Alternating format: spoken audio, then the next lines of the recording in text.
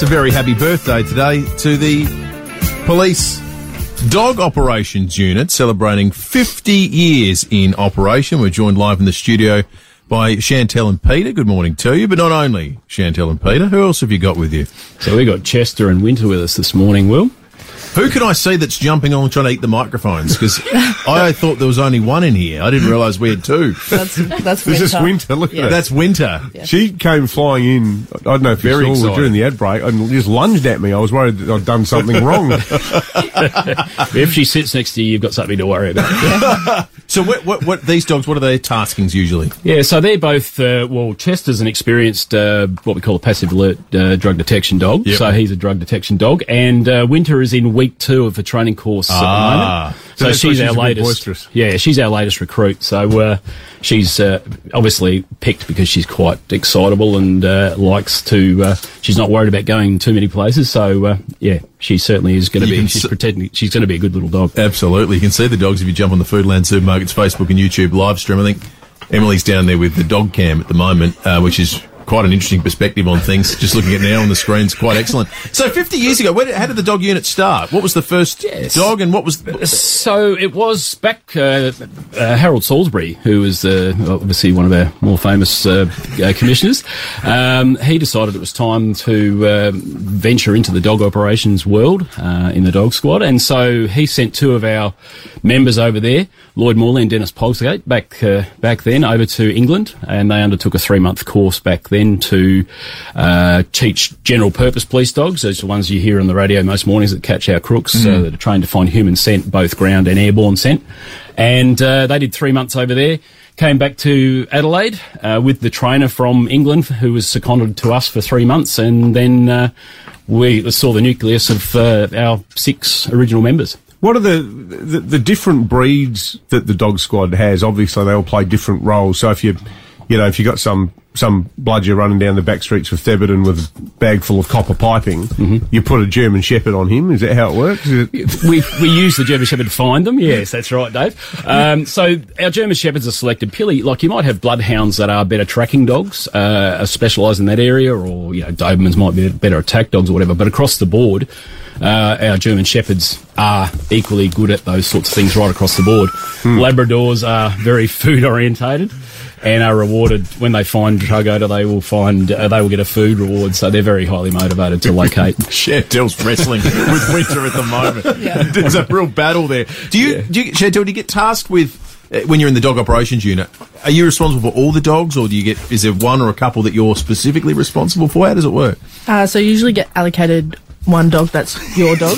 Is yours Winter? Mine is Winter, yes. Did you draw a short straw or something? No, actually, Winter's a lovely dog. She's been doing really well in her training so far.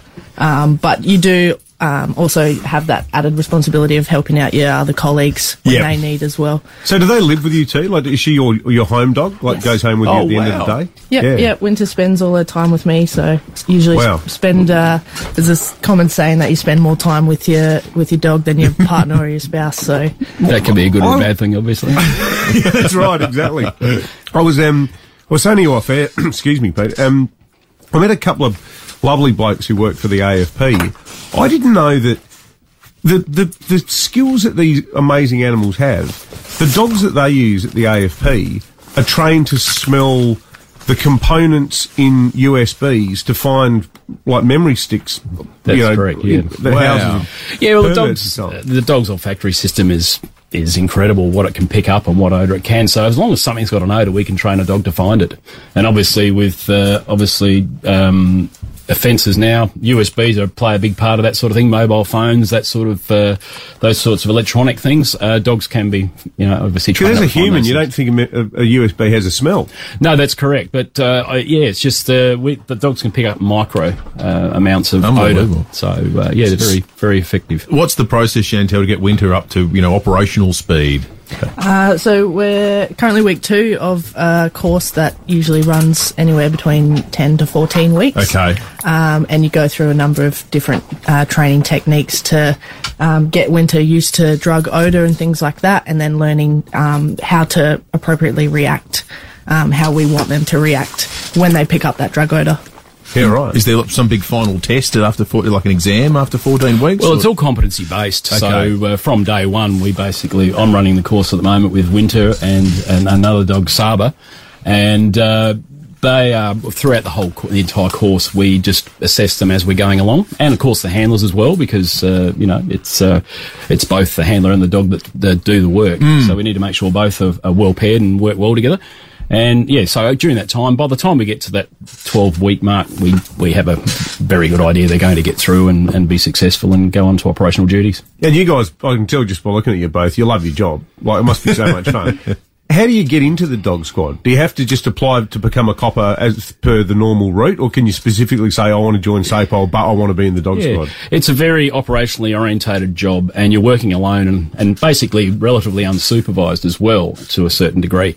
So we obviously look for police officers that are operationally orientated, very highly motivated members, fit, because we're constantly running behind these dogs and having to work long hours, etc.